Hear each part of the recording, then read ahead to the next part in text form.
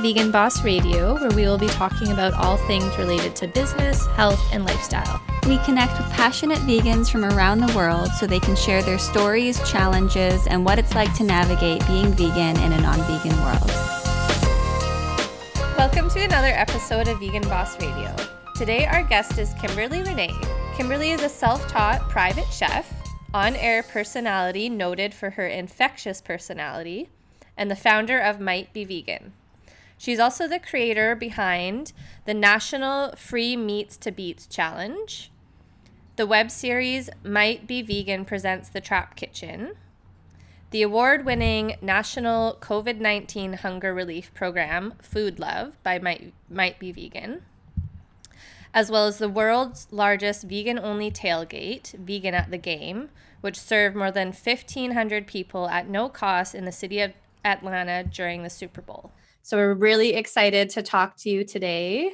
I know you are involved with a few other projects going on right now, like Food Love and some of your stuff with brand accountability that we're really excited to ask you about. So thanks so much for being here. Awesome. Thank you so much, Shauna and Megan, for having me. Yeah, it's great to have you here. So we always start out with asking what your vegan story is. Why did you go vegan? When did you go vegan? So I wish I actually remembered the day that I went vegan so that I could have like a vegan anniversary, but I don't remember the specific day. But I do remember what started me going vegan. And it actually happened during an event that I was at with a couple of friends. We had gotten together for like a New Year's kind of party where we were going to write down all the things that we were going to do for the next year. And so the way we do this like vision board thing is that we open up magazines and cut out pictures of cool things that was like, I want that. I honestly really didn't take it that seriously, if I'm honest. I was like, okay, let me cut out this really attractive man here, stick him up there. Here's a cool car. That's important too. And so, here's a big stack of money. Let's add that. So I honestly did not take it very seriously. I even found the word vegan. I don't even know what it was for. And I'm like, sure, let's stick it on the paper. Like, why not? This is stupid. So when we're finished, I go home and I have that piece of paper. I roll it up and I put it in on a shelf inside like a nice little basket of things that I never look at. And I think maybe 3 months later, I was in the kitchen and I was preparing a Cornish hen. And it was the first time that when I prepared meat, that I actually felt empathy for the being that was in front of me. And I was like, oh. And then I said, I'm sorry. Like it was the first time that it was no longer just me eating meat. It was me and somebody. You know what I mean? Like it was. And this was 3 months after you did. Yeah, it was 3 months after I had done this little random. I don't care. I'm gonna be a millionaire with a football player boyfriend, and driving a Mercedes, whatever. It was just it was flippant for me. Yeah. So to have this moment, it was different because I've always been very health conscious. So I knew at some point I was going to continue to improve my diet. I've been doing that since I was 17. Like I stopped eating pork at about 17. I stopped eating beef maybe 21. And so I was mostly doing chicken and fish or fowl and fish. And so I was like, okay, well, we'll see what's next. Drinking more water, all the things that we do to take care of our bodies. So this was just a surprise for me. But I knew that I had written that down. I cut it out of the magazine. And it was kind of a laugh at myself and the universe for kind of bringing that back. And so it was that moment that led me to no longer being able to prepare meat at home. Like I could not consciously put something in front of me that used to be alive, in the sense that it had a mom, it probably had kids, it probably had friends. I can no longer do that. Now, okay, honestly, I still ate it out. If I got hungry and it was no options that were vegetarian or vegan, I'm like, I'm just going to eat it out. But it was that moment that I could no longer prepare it. a few months after that, maybe like 5 or 6 months into not being able to prepare meat at home, I realized that I was ultimately being a hypocrite. It was like, how are you gonna, like, you're just passing along your hypocrisy to someone else. You're passing along your the guilt to somebody else. Mhm. Like, they killed him, you didn't, but you did. You know what I mean? Does that make sense? Yeah, It's no, like I was completely. just kind of like passing it to someone else. I'm like, okay, I can't do it. I can't do it. So it wasn't, I didn't give cheese up right away because I was vegetarian for maybe about 8 months, 6 to 8 months after that. And then I had too much cheese one day, and then I saw the impact that it had on my body, and I was like, "Oh no, this is not good." Mhm. I was like, and I didn't even at that moment understand how terrible the dairy industry is and what cows go through. I didn't know any of that. I just knew that this does not belong in my body, maybe a baby Mhm. cow body, but it's not for me. So that's kind of how I got to giving up meat, giving up dairy. And then that point forward, I started to educate myself around factory farming and the impact that it has on the environment and the all of what that means. And it was like, okay, now I'm never going back, Yeah. as opposed to before it was like, okay, this is a decision that I've made. If push came to shove and I had to eat something, it's like, okay, fine. But now it's more of a political statement versus just a dietary choice. That's probably one of the most unique vegan stories we've heard so Yeah. far. Like I was coming just from the thinking that. vision board is Yeah. incredible. I have to ask, did anything else on the vision board come true? I wish. No, no. Still could, still could. I mean, it could. I honestly, I don't even know who was the man who I cut out. It could be like he could be married with 5 kids. I have no Yeah. idea who he is. I don't remember what. Honestly, I was just cutting out pretty pictures. Yeah. And I just so happened to cut out vegan. I did actually cut out a picture of water because I needed to drink more water. That's always one of my Mhm. goals, which is why I have some water right next to me. Yeah. Um, so I've gotten a little bit better at drinking more water regularly. So that's an That's incremental step. good. But this was definitely dramatic. Like, Yeah.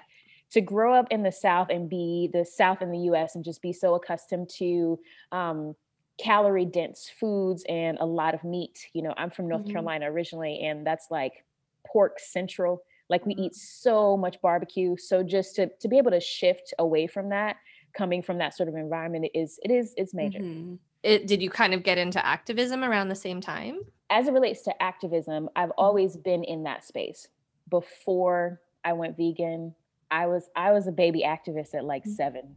You know what I mean? So I've Yeah. always had a passion for speaking up for those who may not have the um, wherewithal to speak for themselves or whose voices are being muted.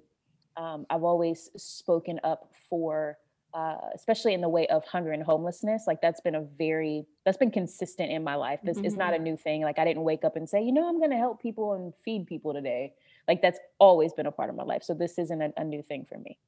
Did you have family that was involved with activism, or how did that spark at such a young age? Was it just in you and you were leading the way? Honestly, it was definitely me leading the way. Now, I Yeah. can't say that my parents were not supportive. They were absolutely supportive. But just to give you an example of the type of kid that I was, if I had an idea for a thing that needed to happen, I would tell people.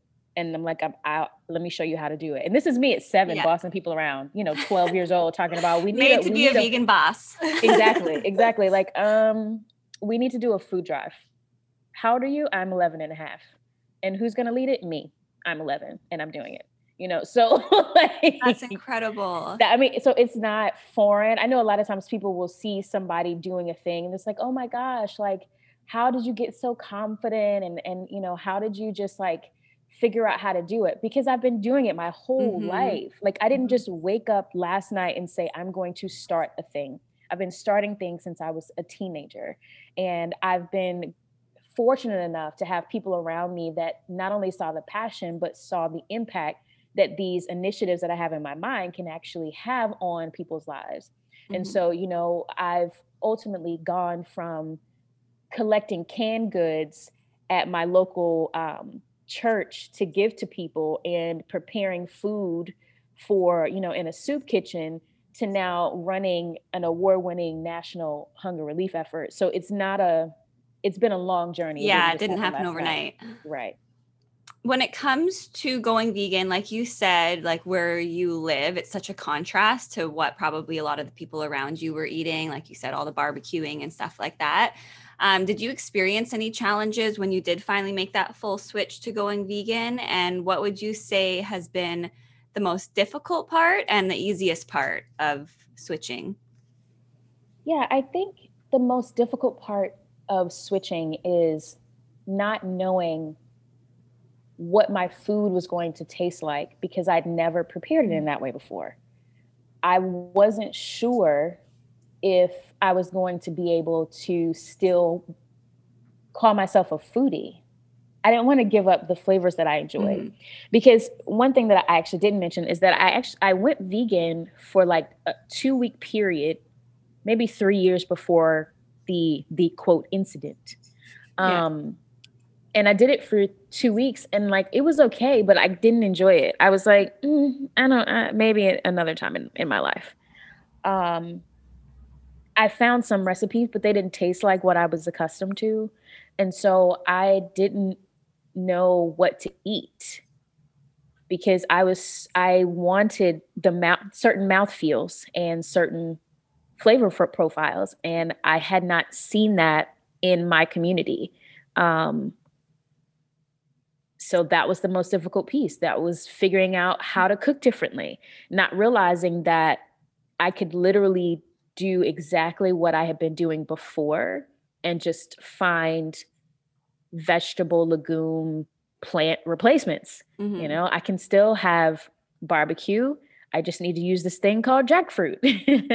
I mean, I could still have a steak. I just need to use seitan, so it was really just about figuring out how to season my vegetables in a way that I had not thought about before.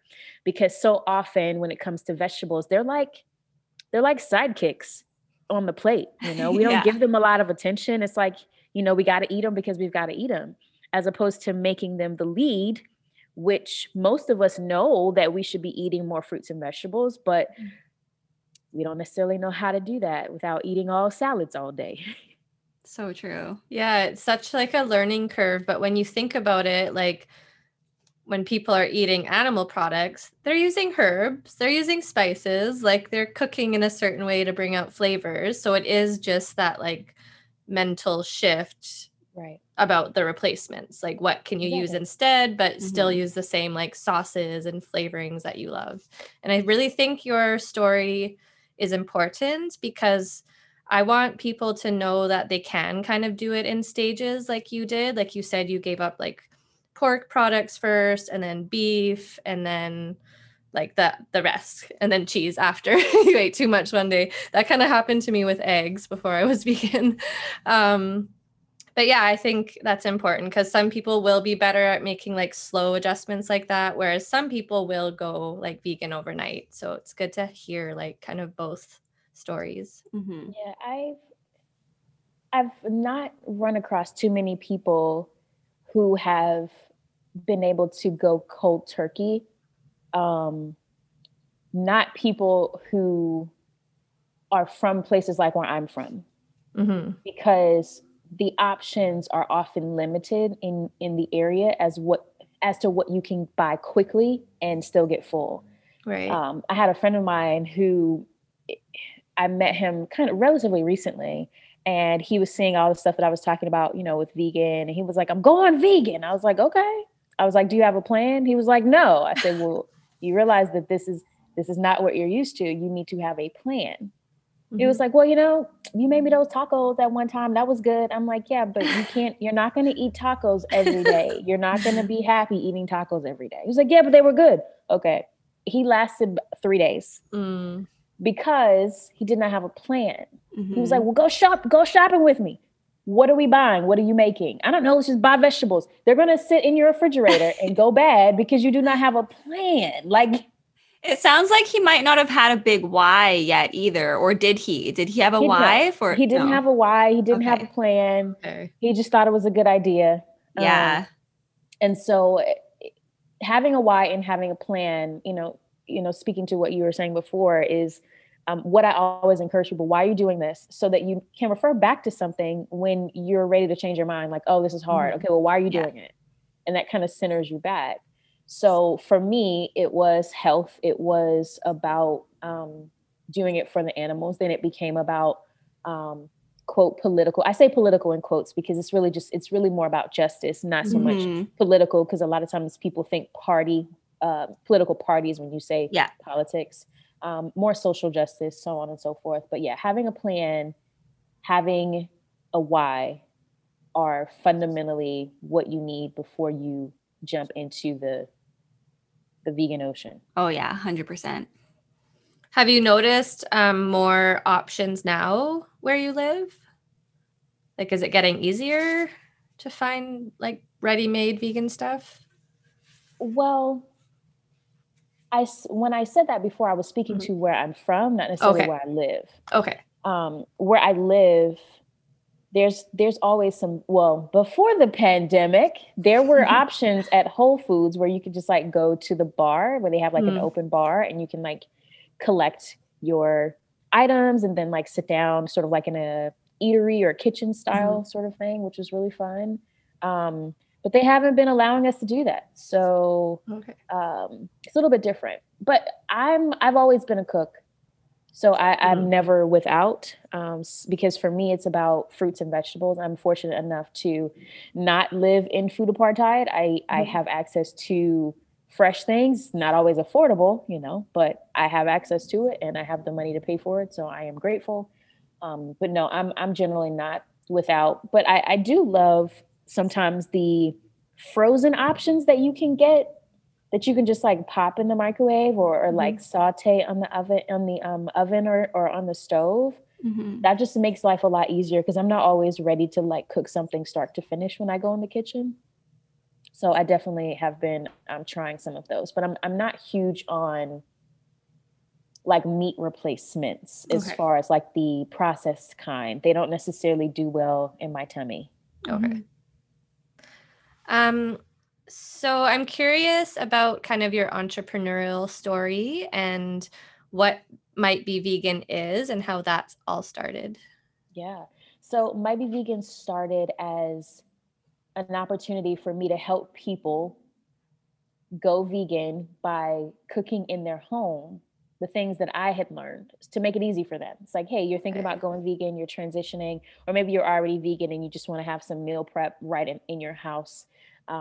Because I've always loved cooking. My friends have encouraged me to have a restaurant since I was about, I guess maybe for the past 15 years. So I was like, okay, let's do this. I don't want a restaurant right now. That's a lot of debt to take on. We'll cook in people's houses. I did that for a month and then I realized that I don't like standing in people's kitchens all day. Like this is not for me. I do not enjoy this. It's hot in here. Your kids are running around. Like these are not my kids. This is not the environment that I'm used to. Like, they got questions. What's this? I'm focused. Like I have 50 things going on in my mind and you're trying to talk to me right now. This is work. I'm at work. Why are you talking to me? Yeah, that would be challenging. No, I don't want to play. Mom, can you get your honey, can you come out of the kitchen, please? Like it's just a whole thing. I was like, this is not it. This is not it. I'm not here for this. And then my feet hurt after it's over. Like I was like, do I need to get some Crocs or something? Like that was not it. So I said, how can I actually participate in the food space without having to stand up in the kitchen all day? And that's when I moved to food media, which allows me to still enjoy what I love about the creative side of food without actually having to deal with the heat of the kitchen. And I mean all of the heat, the kids, the standing up, the actual heat, without having to deal with all that. Yeah. So Might Be Vegan has become a marketing company of sorts that focuses on helping brands that are in this space create content. So what you'll see a lot of times with people who are often referred to as content creators or influencers, they'll get a product, they'll review the product, they'll pose, hold a picture of that product, put it on the Instagram feed, and then that's their work. For me, because my background is marketing, I've worked in marketing for my entire professional career. That's how I have paid bills. Um, I knew that oftentimes businesses would outsource creative services. So whether that was they would outsource photography, writing, the content creation. And there was a way that I could do that without actually having to post anything on my social media. So if you go to my social media page, you won't see what looks like the page of an influencer. But I do regularly get paid to create content. That content just does not live on my page. So what I do, and I've done this with several brands, and I've done this through event creation, is we create experiences and content that keep people wanting more. So, for example, in 2019, we did the largest vegan tailgate in history unofficially. Wow, that sounds fun. It was really amazing. We brought so many people together, 1,500 people, all eating vegan food during the Super Bowl, and they ate for free. So that was the first time that we did something really, really big. And we invited brands to participate. And so that was part of creating stories, creating content. So the next year I was like, okay, I really like this approach to business where we pick one thing that we focus on for the entire year. Because so often things change, you get new ideas, yada, yada, but it's so much more streamlined and focused when you can build on a singular thing. So the following year, I attempted for 2020 to do the Super Bowl activity again. It just wasn't working. It was in a completely different state than I was living in at the time. We weren't able to get the brands excited as we were last time, because it was like, oh, we can't do anything. You know, we've hit the end of the year. Our budgets are tight, yada, yada. So I said, okay, I don't know what 2020 is going to hold. I don't know what we're going to do, but I'm just going to trust that it's going to happen. And then pandemic happened. And then the idea for Food Love came about. And so Food Love has actually been a year-long project under Might Be Vegan. That project, very similar to the vegan tailgate, it's not a revenue driver. It's literally designed to help people. So you can kind of see the social enterprise integrated into how I run business. So even though, yes, I am getting paid to create content for brands and create and tell stories for them, we also give them projects that they can plug into along the way, like a Food Love. So for example, a brand might say, we really love what you're doing. We want to amplify it. Can we maybe create some posts together to talk about food justice? Okay, cool. Boom. So now we've got this over here. So everything kind of leads back to that single place, as opposed to like shifting foci all the time.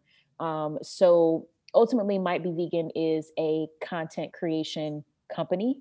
And that content could actually be experiential content. It could be written content. It could be video content. What I really love is actually producing shows, which is kind of a newish kind of thing. So we're working right now with a flour company, and we actually King Arthur Flour. So we are producing a competitive baking show, all done virtually. And so that's part of what we've been brought in to do. So we've been working on this show since September, when we started casting or figuring out the concept and all that kind of stuff. So we are at the very end where we have narrowed down our cast, and now we are starting to film. And so that's going to be coming out very soon. So lots of different ways that content can be experienced, and that's literally what we do. As long as it focuses on the values that are centered to Might Be Vegan, we can do it. That sounds super creative and innovative, and it sounds like it would be really fun that you get to sort of dip your hands in all these different ways of creating content and campaigns for people. I'm wondering, because I read a little bit about the Food Love on the Might Be Vegan website. So I'm guessing that's kind of a collaborative, like it's a bunch of different companies that you're working with to create Food Love, or is it one main one? Yeah. So Food Love is all about partnerships. Every major activity that we do, or at least so far, we've only done 2 major ones. I know it sounds like it's been a lot, but we're running a campaign for the full year, and this is the second year of Food Love. So, the partners that we identify, it's a lot of them. So, without their help, it would cost a lot of money to do what we're doing. So, we use maybe 4 or 5 different technology platforms to help with all the processes around getting food to people. And if I didn't say this already, I don't know if we talked about exactly what Food Love is, but it's a national hunger relief effort that delivers plant-based foods directly to the doorstep of people who are in need. And we focus very heavily on the BIPOC communities, and those people who are low income, and people who are low income and don't have transportation or some other restriction keeping them from getting the nourishment that they need. So, given that we're delivering direct to doorstep, we have to have partners that have that capacity. So we're always open to adding more partners. The thing about the pandemic is so many brands in that space are very stretched thin with a lot of people asking them for help. So we will continue with this project and continue to add partners for the long run, because I have quite a few ideas about how do we address food insecurity, not just one time, but long term. And in order to do that, we have to continue with what we are doing and continue to find where people live, where the holes are. And so ultimately, this is like a case study to understand what's happening as it relates to food insecurity. And we're helping people along the way, and we're introducing them to plant-based eating.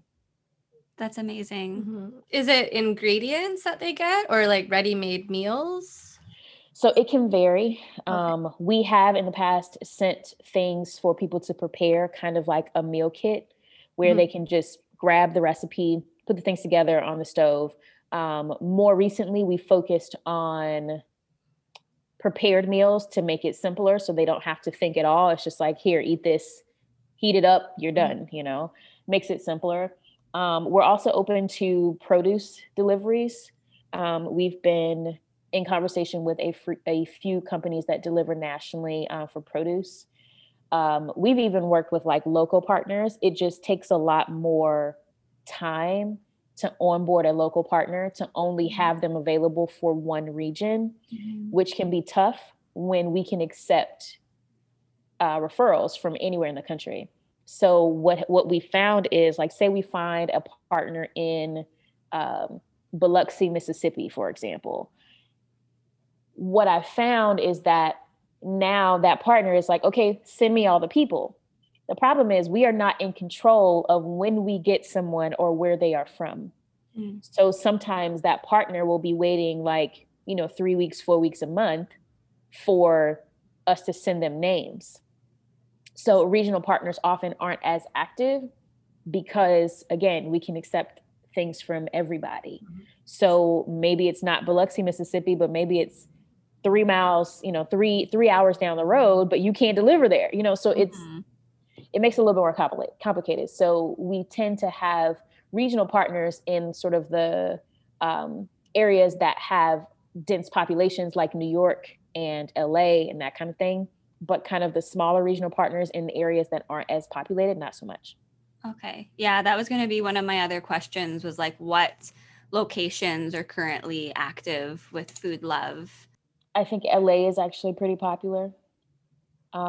Texas, before the snow situation that happened, I'm not sure if you're familiar or are aware of that, but before, we got quite a few families in Texas.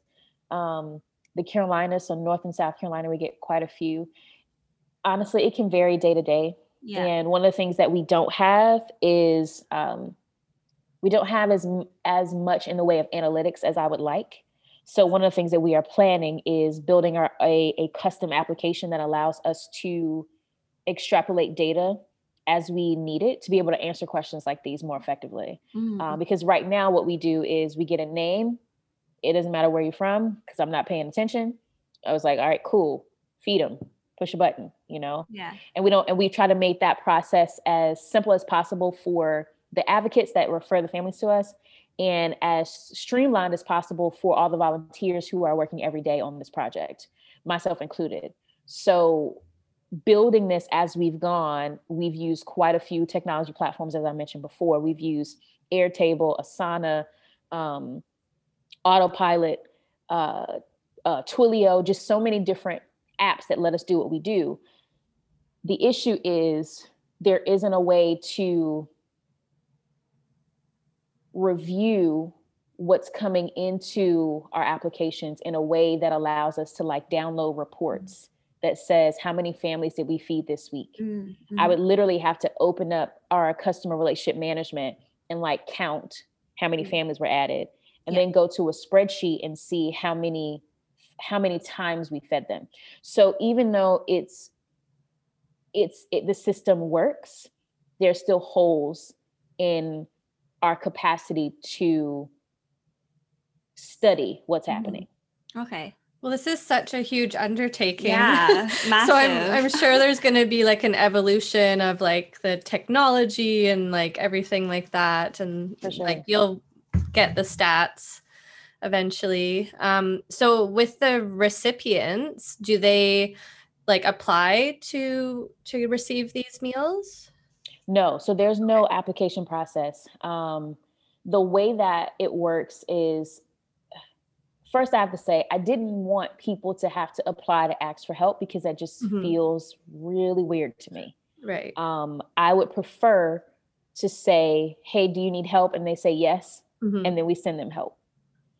The problem with that approach is you open yourself up to potential fraud by just letting anybody put their name on a list to say, I need help. You could literally get somebody living in a mansion that just wants something free. You never know that, right? And you know it would happen. It would happen. Exactly. It actually happened. Actually. Wow. So a couple of times, and now let me say this, that's not to say that just because you're in a big house, it does not mean that you are not struggling. Because A, that house could be paid for. B, you could be living with 52 people in that house. C, you could have lost your job. So that's not to say that a big house means that you don't have money. But what I am saying is that we did have fraud, but unintentional fraud. Someone found out about, I think it was maybe October of last year, someone found the link where people could upload names. They found it. And they didn't know what the program was about necessarily. And they thought it was an opportunity for anybody who wanted free food to get free food. So they decided to share that with their friends. And they were like, hey, if you guys want some free food, there's this place over here that's giving out free food. They sent an email to their friends, and then all their friends signed up on the list. And it happened one day because I woke up and my phone was just like binging for all the like names. And they were all like in one city, and some of them were on the same street. They were neighbors. And I was like, let me investigate this. Because I'm like, I don't know, but something just doesn't look right. That doesn't mean that we haven't served people in the same community, because we have. Like, we've served people who live within like the same housing complex, because it may be like a discounted type of supported housing, if that makes sense. But neighbors, like, you live in one house, they live in another house, and then 3 doors down, somebody else. I'm like, okay. So I started investigating, and I asked everyone, I was like, hey, how did you find out about this? And I had one person respond back. She was like, oh yeah, you mean this? And she sent me a screenshot of the email. And the email basically said what I told you, which is, hey, if you want some free food, go put your name on the list. And I was like, okay, that's not what this is. Let me reset. Let me first not assume that the people on the list don't need help. So what I did was I removed everybody, put them in a completely different spreadsheet, emailed everybody and said, listen, I think maybe you have misunderstood what we're trying to do. But if you do need help, here's the process. Here's the appropriate process. I need you to give a call to your social worker or your caseworker, your dietitian, your nutritionist, whoever referred you, have them resubmit you. And everybody on that list said, we don't have one of those. So that's how I knew that we had to change our process. And so I put then the application to be an advocate behind a login. So the only people who have to apply are advocates. Okay. And advocates just need a professional email from the place where they work to be approved. So, you know, you work at the Veterans Administration, you work at a school, you work, I don't know, we've had so many different places. You work in a hospital. So wherever it is you work, as long as your email is from the place where you work, then the approval process is simple. Then we open up the door to allow everyone else that they want to refer, because we trust them now, because that's their job, right? Their job is to help others, to find resources for others. And so we trust them as they submit. And so, yes, an advocate could be a scammer, but I mean, it is what it is. That's the best we can do. No, that sounds like a good system in place for that. Yeah. With the people that you're sending these plant-based like ingredients or meals to, have you gotten any feedback from them about like, oh, I didn't know like vegan meals could taste so good, or like this has kind of sparked my interest in like vegetarian or vegan eating? Yeah, no, we actually haven't gotten any feedback about interest in vegan eating. Okay. But we don't get a lot of feedback in general, because we don't have the closure of what I call the feedback loop that we're planning on adding. So one of the goals for the next quarter is to invite people to share feedback, because when we send out food, there are no strings attached. You don't have to do anything else. Like once we let you know the food has delivered, you know, go about your day, wait for the box to come to the front door. So we only get stories from people who are just like overly excited. Okay. So it's not as often. What we have seen, so I think actually it was yesterday, yesterday we got a message from a social worker that works in a school system. And she said, I had quite a few families that wanted to send you a thank you letter. And I'm like, isn't that like the sweetest thing ever? And I was like, well, do this. Like, you don't have to mail it, because it's like, I'm a little everywhere. So do this, just have them write it and then scan it for us. And then you can send it to us in the email. So what she decided to do instead is like transcribe it and like send us pictures. So I have like all these like pictures of like kids in my inbox now. I'm like, oh, look at this. That's really How sweet. amazing. So I had one kid who wrote like on a little whiteboard, thank you, and then like was holding it up. And then I had another kid in the classroom, like just, you get to kind of see the faces, because you don't always know, right? Because I don't have kids. I mean, clearly you could tell I didn't have kids when I was talking about kids earlier being in the kitchen. We don't either. So now sometimes I lose sight of the fact that there are children in the house, even though I do know this. Seeing their face like makes it a little bit more real, you know? Yeah. So that's kind of something that we hope to, in quarter two, be able to just address. But there's so many, honestly, when it comes to like technology, there's so many little things that I'm changing as we go. Last week, we actually improved one element of our process, where now we're able to automatically notify our advocates the status of the delivery for a family. Because before I was having to do that manually if they asked me, you know. So it's kind of like we're running this business and we're moving it forward, and then as we see, okay, wait, this is taking a long time, let's see if we can automate this. So that's me figuring out as we go. Every time you have like sort of media attention around this, like I think you've been interviewed about Food Love a few times. Do you have companies and like vegan brands reach out to you wanting to partner? Oh yeah, definitely. Yeah. It's really fun, because like some days after we have these like media experiences, like we were on Cheddar News at one point. We did, actually, by the time you all listen to this, it would have already happened. But tomorrow we're going to be on Jane Unchained. I'm not sure if you're familiar with her, but we'll be on that outlet. Jane is actually a journalist who started her own network that focuses on specifically all things vegan.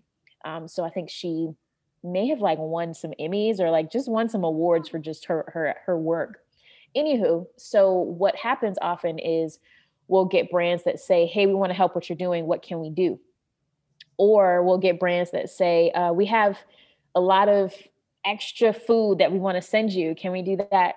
And I would love to be able to say yes to all the extra food. But honestly, Food Love, we are connectors.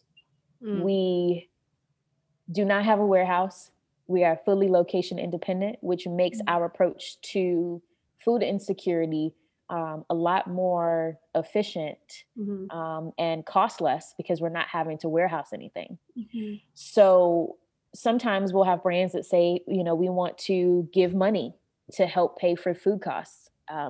Others will say, can we create content together to promote what you're doing for more people? It just varies, honestly. But what I've found that's most helpful is just people saying, yeah, what can I do? And I don't always have the answer, but eventually something comes. So, but yeah, definitely we get brands that are interested. Okay.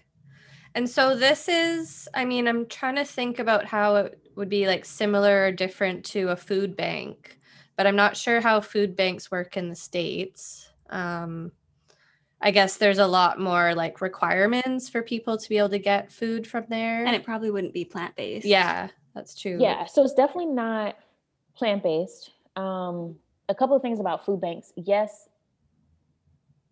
generally speaking, anybody can go to a food bank and get food. Okay. Sometimes, and we saw this in the pandemic, that they require that you have documentation that you are a resident of that area. The problem with that is immigration and undocumented people who still contribute to our society, but don't necessarily have the papers to prove that. Right. So that kind of creates an issue, or created an issue. Food banks are generally open for any and everybody, and they can accept things from brands that want to ship product or whatever. Okay. Another problem with food banks is you have to actually be near them. So that's not necessarily a problem with the bank itself. It's just a problem with the idea of a food bank. Is in order to get the food, you have to be close to it in order to get to the place to get the food. Another concern is the quality of food, because often, and I know this because I've done this, when we're doing food drives, we're getting canned foods, things that often have a lot of salt, preservatives, and stuff like that. And that's not good for your body, especially if you're dealing with diet-related issues. So if you have hypertension, type 2 diabetes, and you're eating this food, these meats that are exacerbating your symptoms and worsening your health, then what exactly did you get from the food bank? So that's why this approach is so valuable, because you don't have to have documentation to get food. You don't have to, in addition to not having documentation, you don't actually have to be near the location.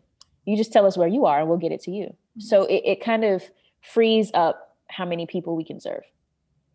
That's amazing. So I know you said you kind of have like one focus each year. And so Food Love has been going on 2 years now? Yeah. So year one, we started in April. So this is the second calendar year, but the end of the first year of working on the project. So do you think this is going to keep continuing, and then you'll have other projects like maybe on the side? So there are always projects on the side because we're creating content, right? So there's always like small little things that My Be Vegan does. But as far as the energy and the focus and what we're bringing brands along to participate with, it's going to continue to be Food Love this year, because what else are we going to do? There's people still hungry. Like there's so many people left still to help. And I have quite a few ideas about addressing food insecurity across the nation.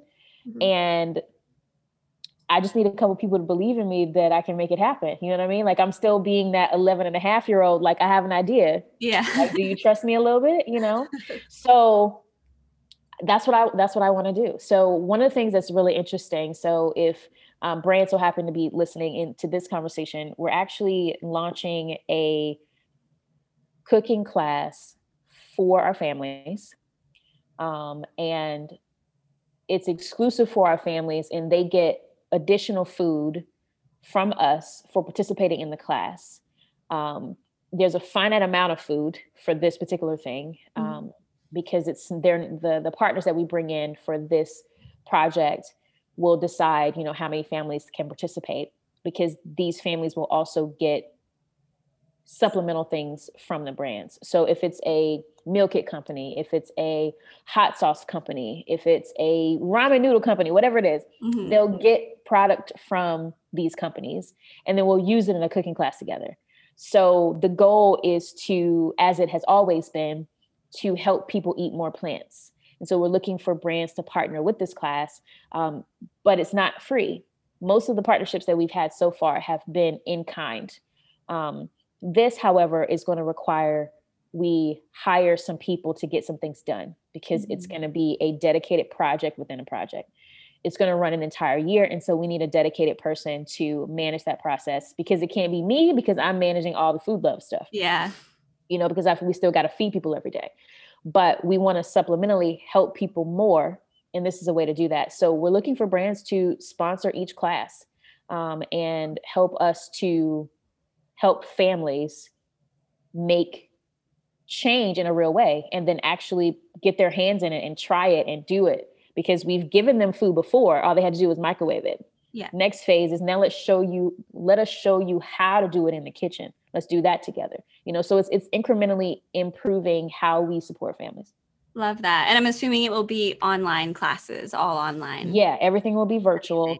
It's so interesting because, when you said that, it reminded me that a lot of the families that we work with, their financial issues aren't just specific to food. So I have to just remind people as they're listening that some of the families that we serve don't have internet access. So this isn't something that we can offer to them. Some of the families that we serve, like we've been in the middle of getting ready to serve a family, and then their phone was cut off. So the problem is now we can't communicate with them to let them know, like, the food is coming. So we just have to like close our eyes and pray that they're still, like attentive and aware that something's on the way. So it's really interesting to manage all of that, knowing, some families don't speak English as a primary language, or don't speak English at all. So figuring out, Spanish communication, and I am the queen of like Google Translate. Like, I have no idea what you just said, but the internet does. Yeah. So it's been interesting navigating, because I can admit that these are not things that I think about on a regular basis, because it's not my experience, but I have to be in tune to the advocates as they share what's going on. It's like, hey, this family has had to move. I know you already shipped it, but can we ship it somewhere else now? Yes. Like, we'll figure that out. So it's just a lot of kind of shifting. So some of our families won't be able to take advantage of this. Like, I know that. But for those who can, we want to continue to help them and support them. Yeah, definitely. So you do a lot of work with social justice issues, obviously, and anti-racism. Have you experienced support in these movements from the vegan community, or are there like issues you'd like to address within the vegan community?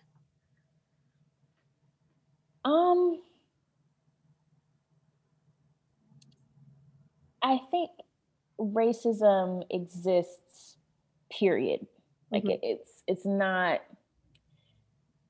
I used to try to segment it to say, well, I didn't expect this group to be racist, and I didn't expect that group to be racist. Like, it's everywhere. Like so I'm going to say something it's a really heavy statement, but it's a true statement. So I had a friend of mine who said something to me years ago, and I grappled with it so much. He said to me, all white people are racist. And I said, no, because like, he was like, no, he said, your view of racism is through the lens of someone having hatred toward you. You can be nice and racist. You can be nice and support the systems that continue to enable systemic oppression. That is racism. And I said, Frank, you're so right.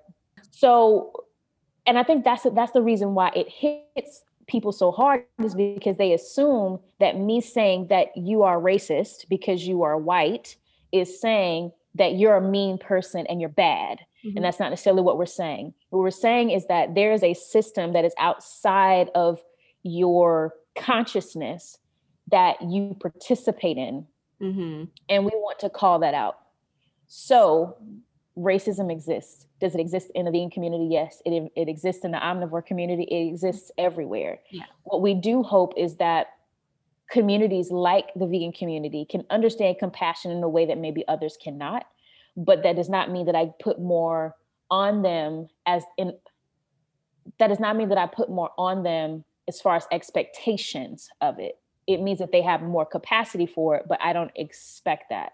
And maybe that's a darker way of viewing the world, but I'm also, on the flip side, very much interested in making change. So even though this may be my view and understanding of what racism looks like, I'm also very optimistic in the way of change. And so when we started Food Love, we got all no's when we started Food Love. When I started talking to brands, everybody said no. I reached out to them April, May. Everybody said no.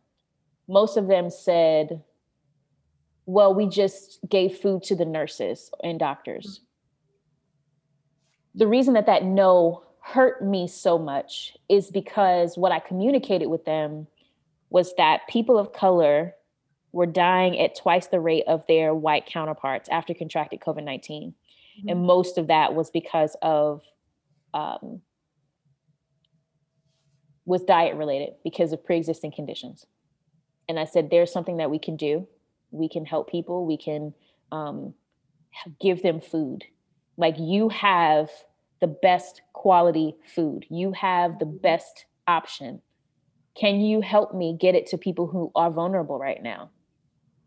And they ignored me. Or saw the message and just left it on red, like didn't say anything. I was like, I mostly gave up, to be honest with you, at that point, because I was just like, I am tired. I am tired of yelling, because I feel like I'm yelling. I feel like I am saying, hey, this system is unfair for people of color. And I feel like I'm yelling at them. And they're like, man, what are you talking about? Man. Like, it was like, oh, I can't take it, because it just felt like another rejection of my entire community, honestly. And so I had gotten to the point where I was sending like the last of the emails, and the rejection, it just hit that same rejection again. And it was, oh, we're partnering with this nursing community, this hospital community, yada, yada. We just sent the nurses like some meals. And I was just like, I called one of my friends and I was crying quite a bit. And she was like, well, first of all, you knew this was going to be tough going into it. And I was like, yeah, that's not helping me right now. I'm in tears. She said, but you have to remember what you're good at. And I said, what do you mean? She said, you are an incredible writer and storyteller. And you need to write a rebuttal. I was like, okay. So I got my face together, got my tears together, and I sat down and I wrote a rebuttal. I sent that rebuttal. Sorry, waiting for the car to go by.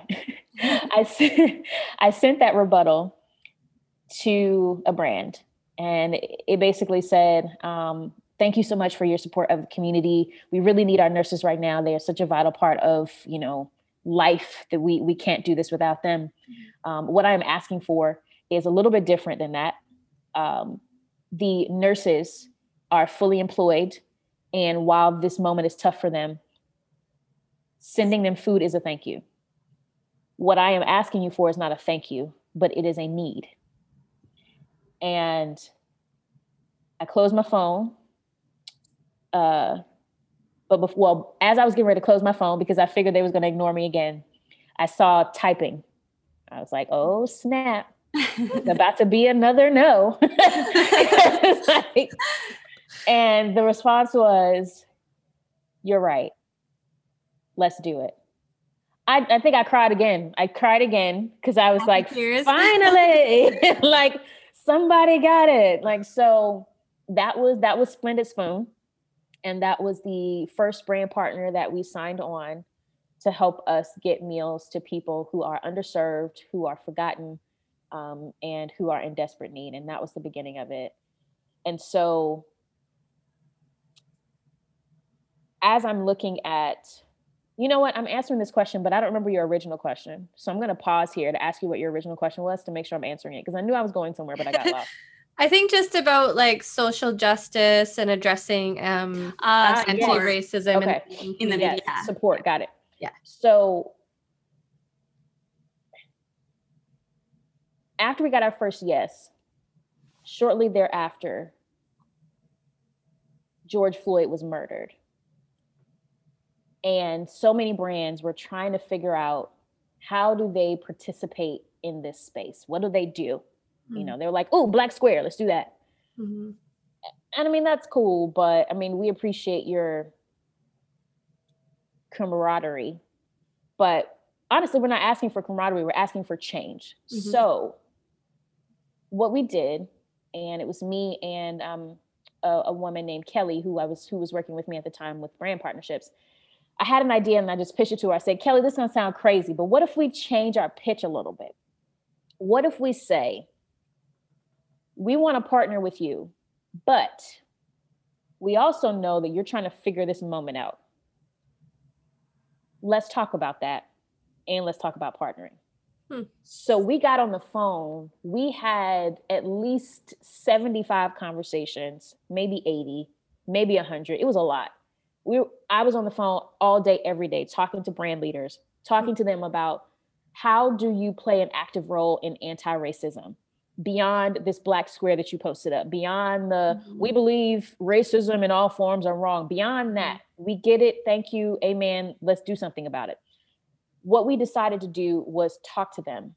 So I have like booklets of things that I have said to brands over the course of the month that we did these calls. And what I found is that some of them had thought through what they were planning to do. Others had no clue where to begin.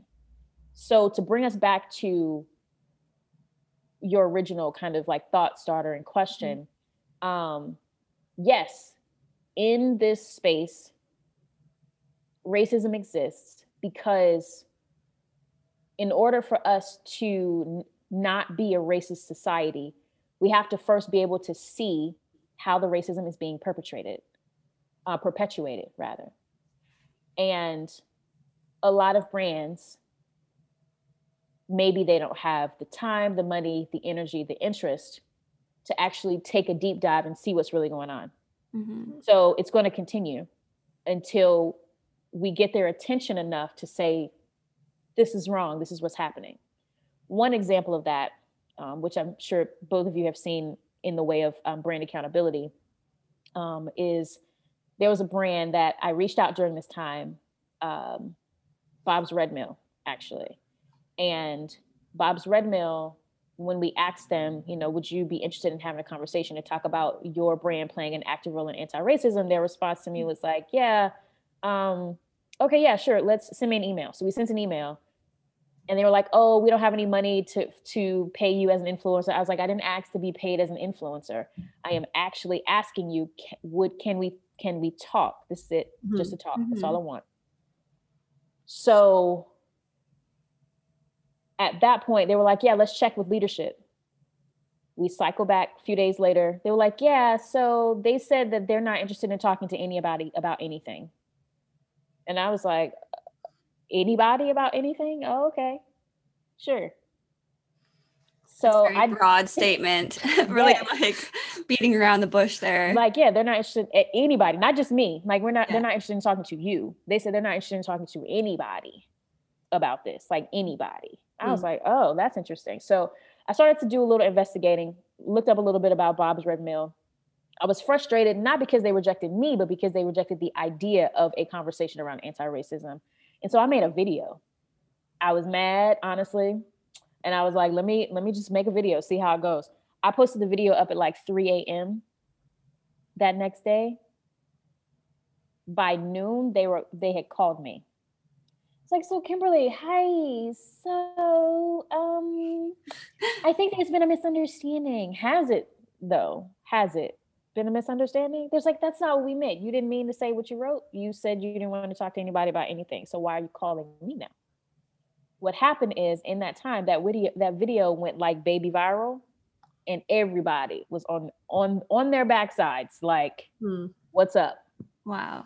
So that kind of began um, this look into brands in a public way, because not only are people grateful for just the research around what brands are doing, but the actions then thereafter that bring them to accountability. Because for me, I don't believe in cancel culture when there's an opportunity to restore something.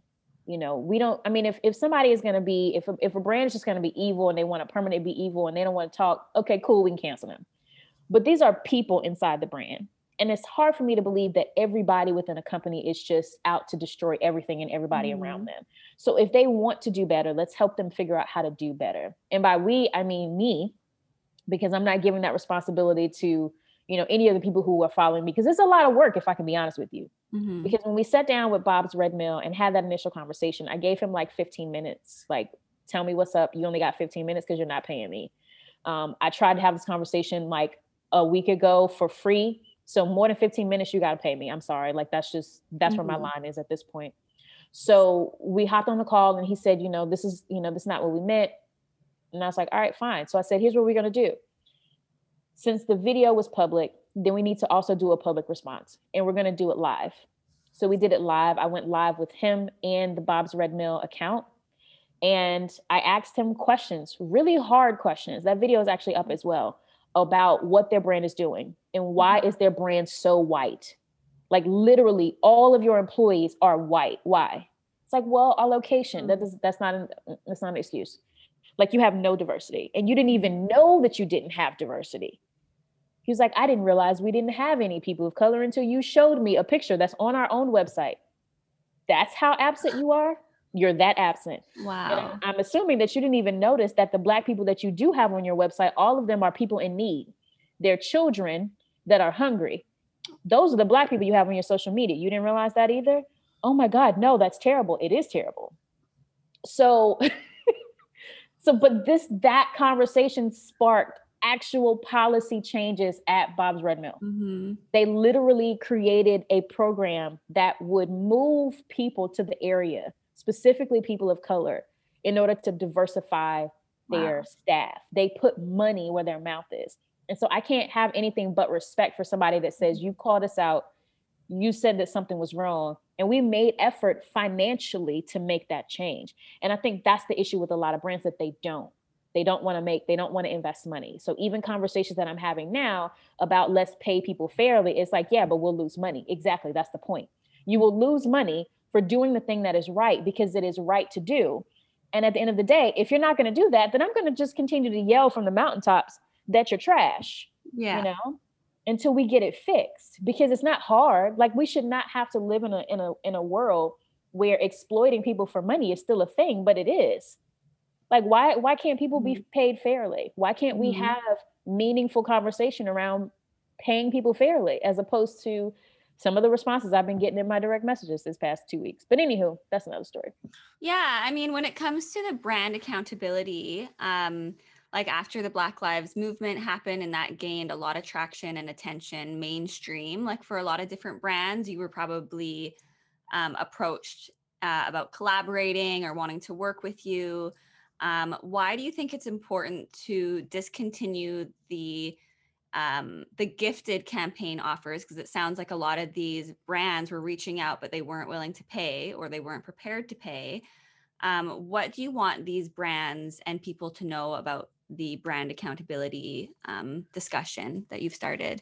Yeah, which is super important.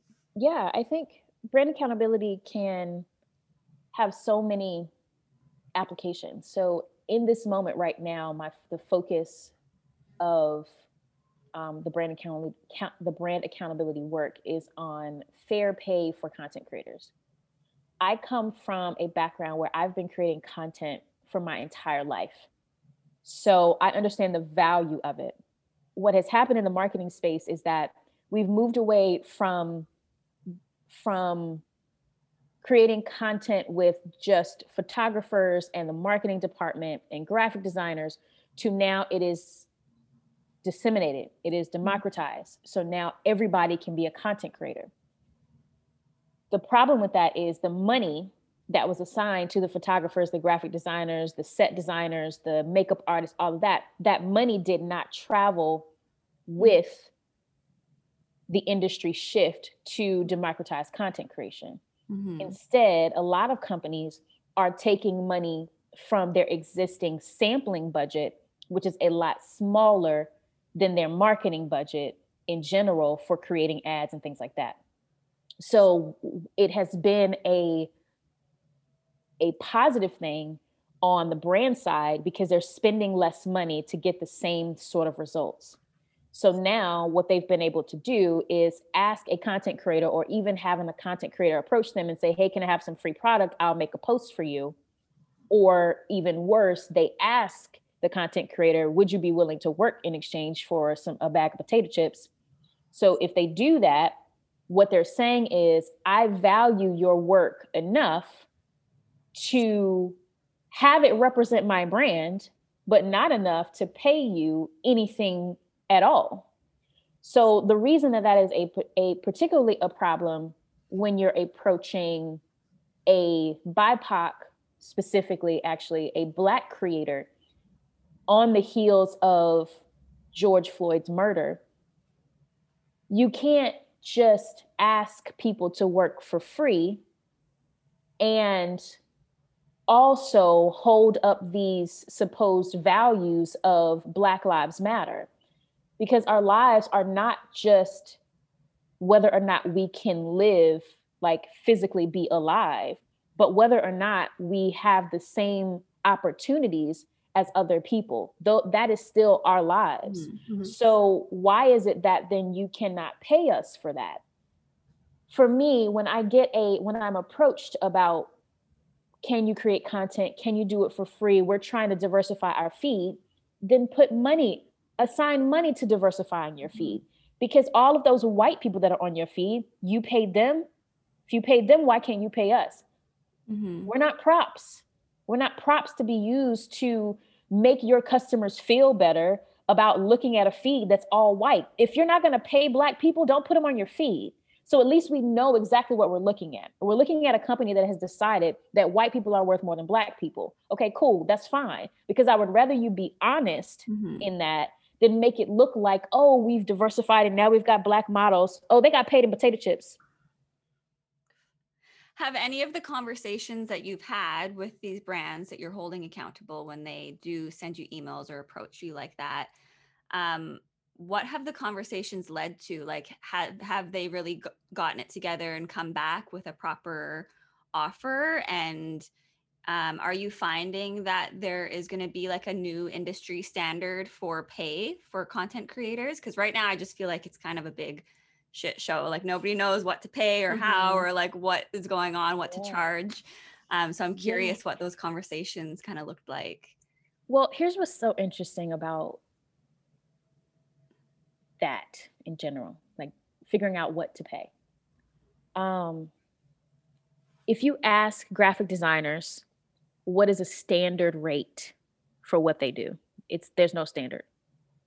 Mm-hmm. If you ask a photographer, what is the standard rate for what you do? There's no standard. Some photographers will charge you thousands of dollars. Some will charge you a couple hundred. It's not a reflection of their skill. It's a reflection of what they are charging. Mm-hmm. That's what they have decided to charge. That's what happens when you are in a consultant or freelance role. You set your own rate. So there may never be a time where there is consistency because we're not employees. We're not being hired. There's not a minimum wage here. But I will venture to say that I think we should never pay anyone less than what they would make if they had a minimum wage job. I think anything under that is robbery and exploitation. Now, as far as conversations, what has happened, man. So this apparently the way that my life works is like somebody just pisses me off like one too many times. And I'm like, okay, I'm making a note about this. We're just going to go. Like, I'm just like crazy behind my computer after that. But what happened is one brand reached out to me, and it was like the fourth brand that week saying, can you, hey, we love your feed. Here's more information about our brand. We'd love to partner with you. We'd like to send you this drink, milk tea, in exchange for a post. And I was just like, can y'all stop, please stop. Yeah. And I'm like, you know what? Okay. Not today. This is wrong. This is wrong. This is just wrong. Because it's not just that you have sent me a direct message. You literally took the time to find my email address. You popped in a template. You emailed me to ask me to work for free. So I said, you know what? I'm done. So that weekend, it was like a Friday. I said, I'm going to post every single brand that has asked me to work for free, and I'm going to tag them because I am tired of it, because it is wrong and it is exploitation. And so I did. My Instagram went bonkers. I bet. Everybody was like, oh my gosh, Kimberly's calling out brands. It was nuts. I had so many journalists in my inbox. That was the thing that was most surprising, is that journalists were like, ooh, what is this? We're eating it up. So, man, since that time, so some of the conversations have been great. Some of them have been crazy. I'll share a few. We spoke with Revive Superfoods. We had a conversation with their influencer marketing manager. I think that's her job, her title. Mm-hmm. And she was open. She was very open. Like, I hear what you're saying. We've built our entire program around people working for free, basically. So while we do recognize what you're saying, we're going to need some time to make a shift. And I get that, because literally I am telling you, you've been doing your whole job wrong. And now you've got to literally figure out how to redo that. So I understand how jarring that conversation can be and how frustrating it can be in many cases. But I think that if we don't start the conversation, nothing will ever change. And so since that time, Revive has started to commit to minimally inviting everyone to their affiliate program from the beginning. Now, I'm not a huge fan of affiliate programs, because I think still ultimately people can end up working for free. Not a huge fan, but I think it's an incremental step, and I think it's a beginning, so that we can at least say, here's some money assigned to what you're doing. The reason I don't like affiliate programs is because I am a content creator. It is not my job to sell anything. You didn't ask the photographer, the graphic designer, or you didn't even ask the social media manager how much did they sell this week, but you're asking me. That's a problem. My job is to be a space for an ad so that people can be introduced or reconnect with what you do. If they happen to swipe up, that's cool. But attribution, for those who don't know what attribution is, it's how we determine where a sale came from. So when you click links all over the internet, there is miniature technology that will say how you got to where you are. Oftentimes you'll know that those are as cookies. Mm-hmm. So oftentimes a cookie will be assigned once it comes from Instagram, but that cookie may not tell you which Instagram page. That's the reason that we use affiliate links, because now they have what we call UTM codes or UTM parameters that will directly assign that cookie and that specific Instagrammer or TikToker by name, so they'll know who did it. The issue with those are not everybody clicks a thing when they're thinking about buying. Sometimes people just see it and then go to the store and pick it up. True. The other issue is there is a 30-day window attached to this attribution. So if someone buys something 6 months from now, you receive none of that money, even though you participated in the sale. So I am always a proponent of, you need to give us actual pay, not commission. If you want to give us commission, give that on top of whatever you pay us. But again, it is a start, because I understand that this is a big change. Now, we have had brands that have enthusiastically said, yes, that is what we do. We gift things and we give it away for free so that they can make content. and we love our influencers. I'm like, and you're saying that like it's a good thing? That's interesting. I've had people get mad at me. I had one brand that said to me that I was misrepresenting their brand. I was like, all I did was take a screenshot from my email. So, I mean, either you're saying that you got hacked and somebody hacked you to help you, or I'm not wrong. So, man, but we have seen actual change. We have seen brands that have been open to conversation, brands that have committed to just working with fewer people. And it's just the beginning, but I do know that people are paying attention. I had like a whole 1 hour conversation with an agency, actually. She had more excuses than I could have imagined. And I think at some point I got tired of excuses, so I just stopped talking. And then shortly thereafter, she sicked her friend on me. And her friend ended up trying to be somewhat abusive to me in my direct messages. And I was like, I'm trying to help people get money for the work that they're doing.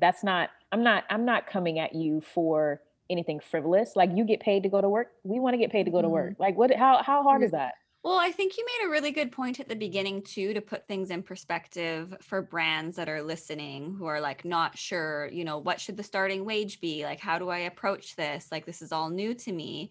Is if you look at it as like, what would the minimum wage be? So like, let's say an influencer has 0 followers, like a brand new account. The time it takes for them to create the content and to post it and write about it, you should still look at that time as like that needs to be at least a minimum wage starting off with someone new. Is that correct? That's what I would say. Absolutely. Because you're going to create the content regardless, even if it doesn't end up on your feed. And I think that's the thing that people forget. Sometimes, like when we first started this conversation, you were asking, what do I do with My Be Vegan? I create a lot of content.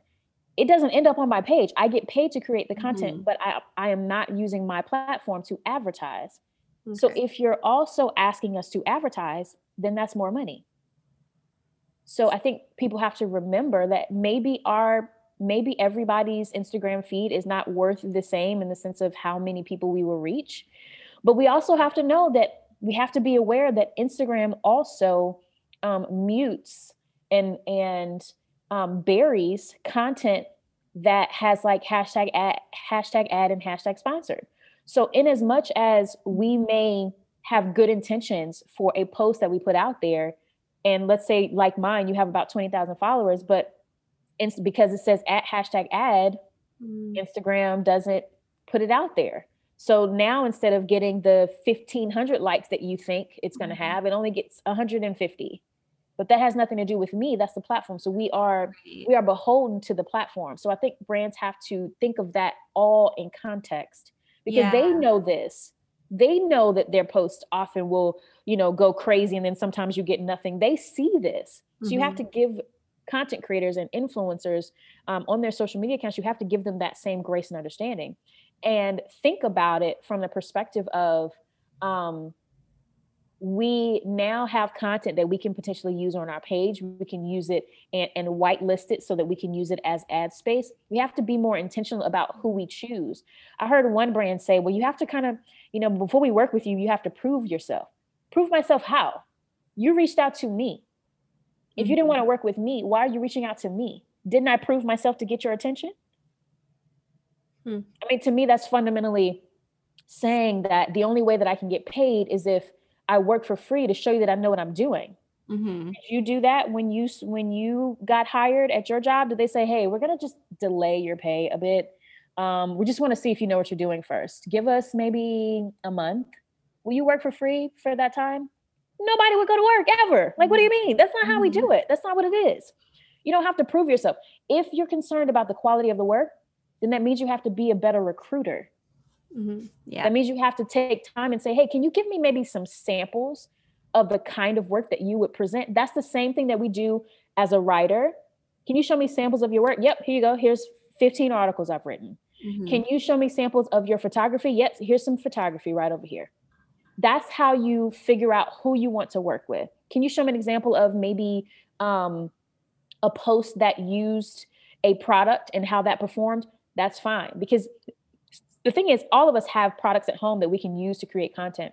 And so if you were really interested in seeing how something performed and you're not ready to bring on an influencer, say, do me a favor, create some content around any brand that's in your cupboard right now. Post it up.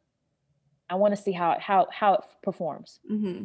Because then there are no strings attached to them earning money for what you're doing. We have to just get creative around how we recruit and stop saying that people have to earn their place to make money. If you reach out to me and you've seen my work, then I deserve to be paid for the work that I contribute. How do you feel about brands who, let's say, want to separate completely the like, let's work together and collaborate versus, hey, I really like what you're doing. I'm just going to send you a gift, no strings attached. Yeah, so I love that. I think my position is that there is room to continue gifted campaigns with certain parameters. Mm-hmm. So I was going to give some free advice, but I'm not. I'm going to encourage that people actually go to my Patreon so that they can unpack some of these ideas. What I will say is that there is room for gifted programs. I'll give an example of one of about 15 that I've done in the past month and a half. I had a program where under Food Love, we invited volunteers to help us on MLK Day, a day of service.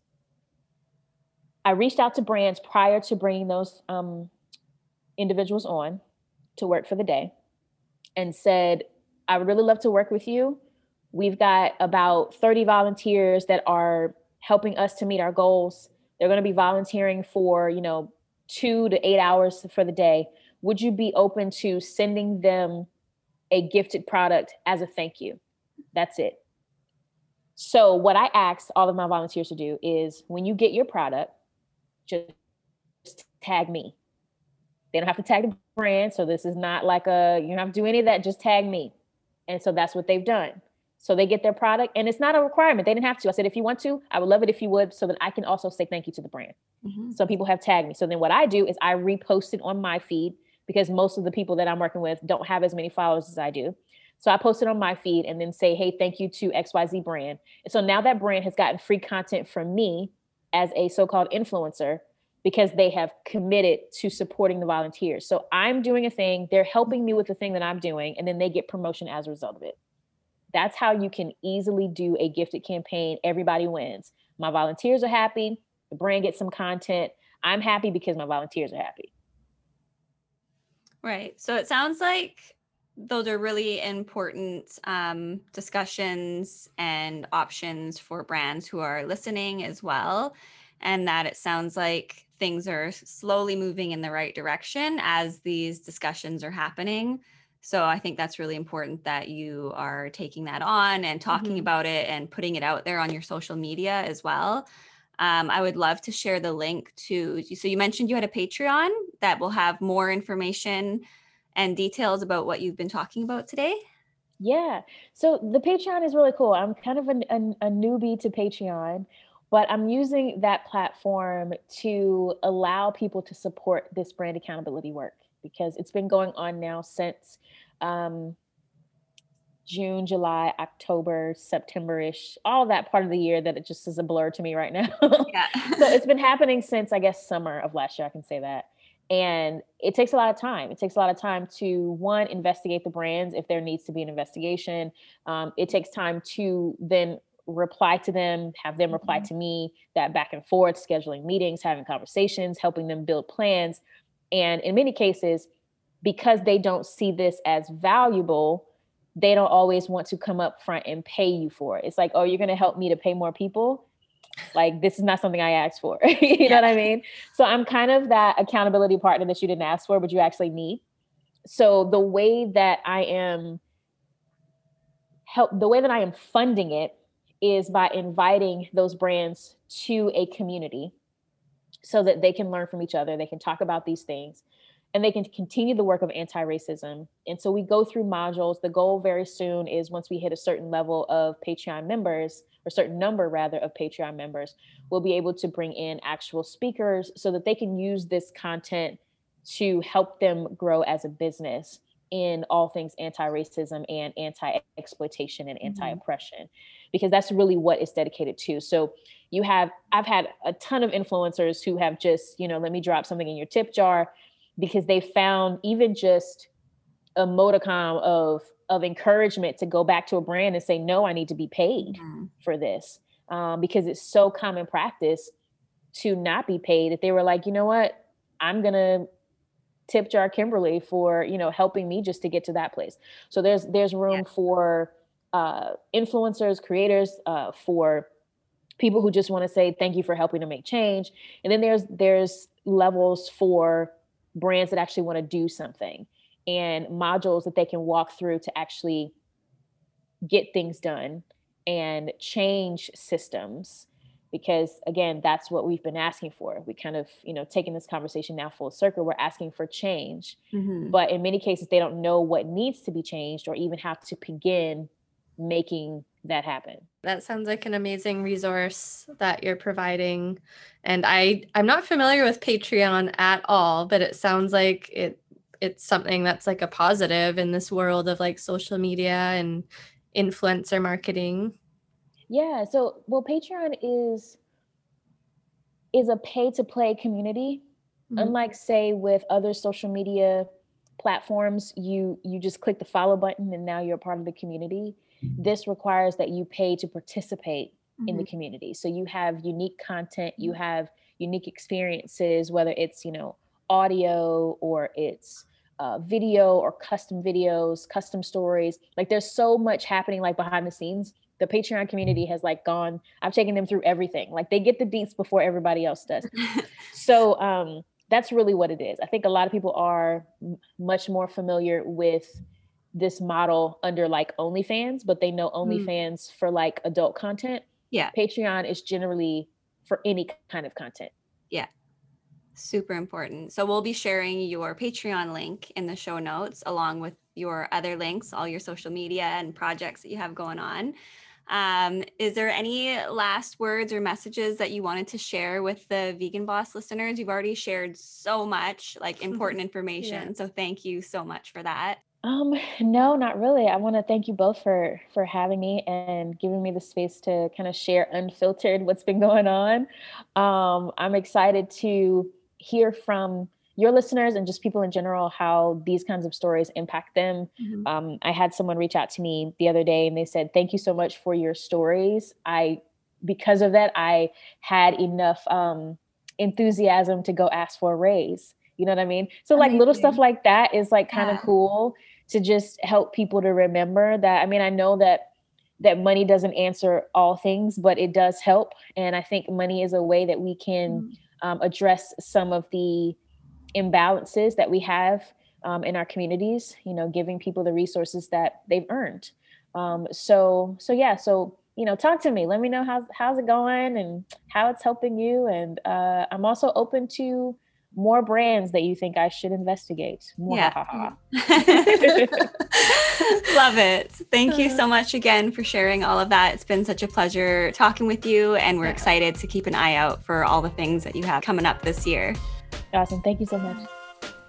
This episode was sponsored by Plant Life Nutrition, a fully vegan online nutrition store. You can shop at plantlifenutrition.ca. Use our code VEGANBOSS to get 10% off all your orders.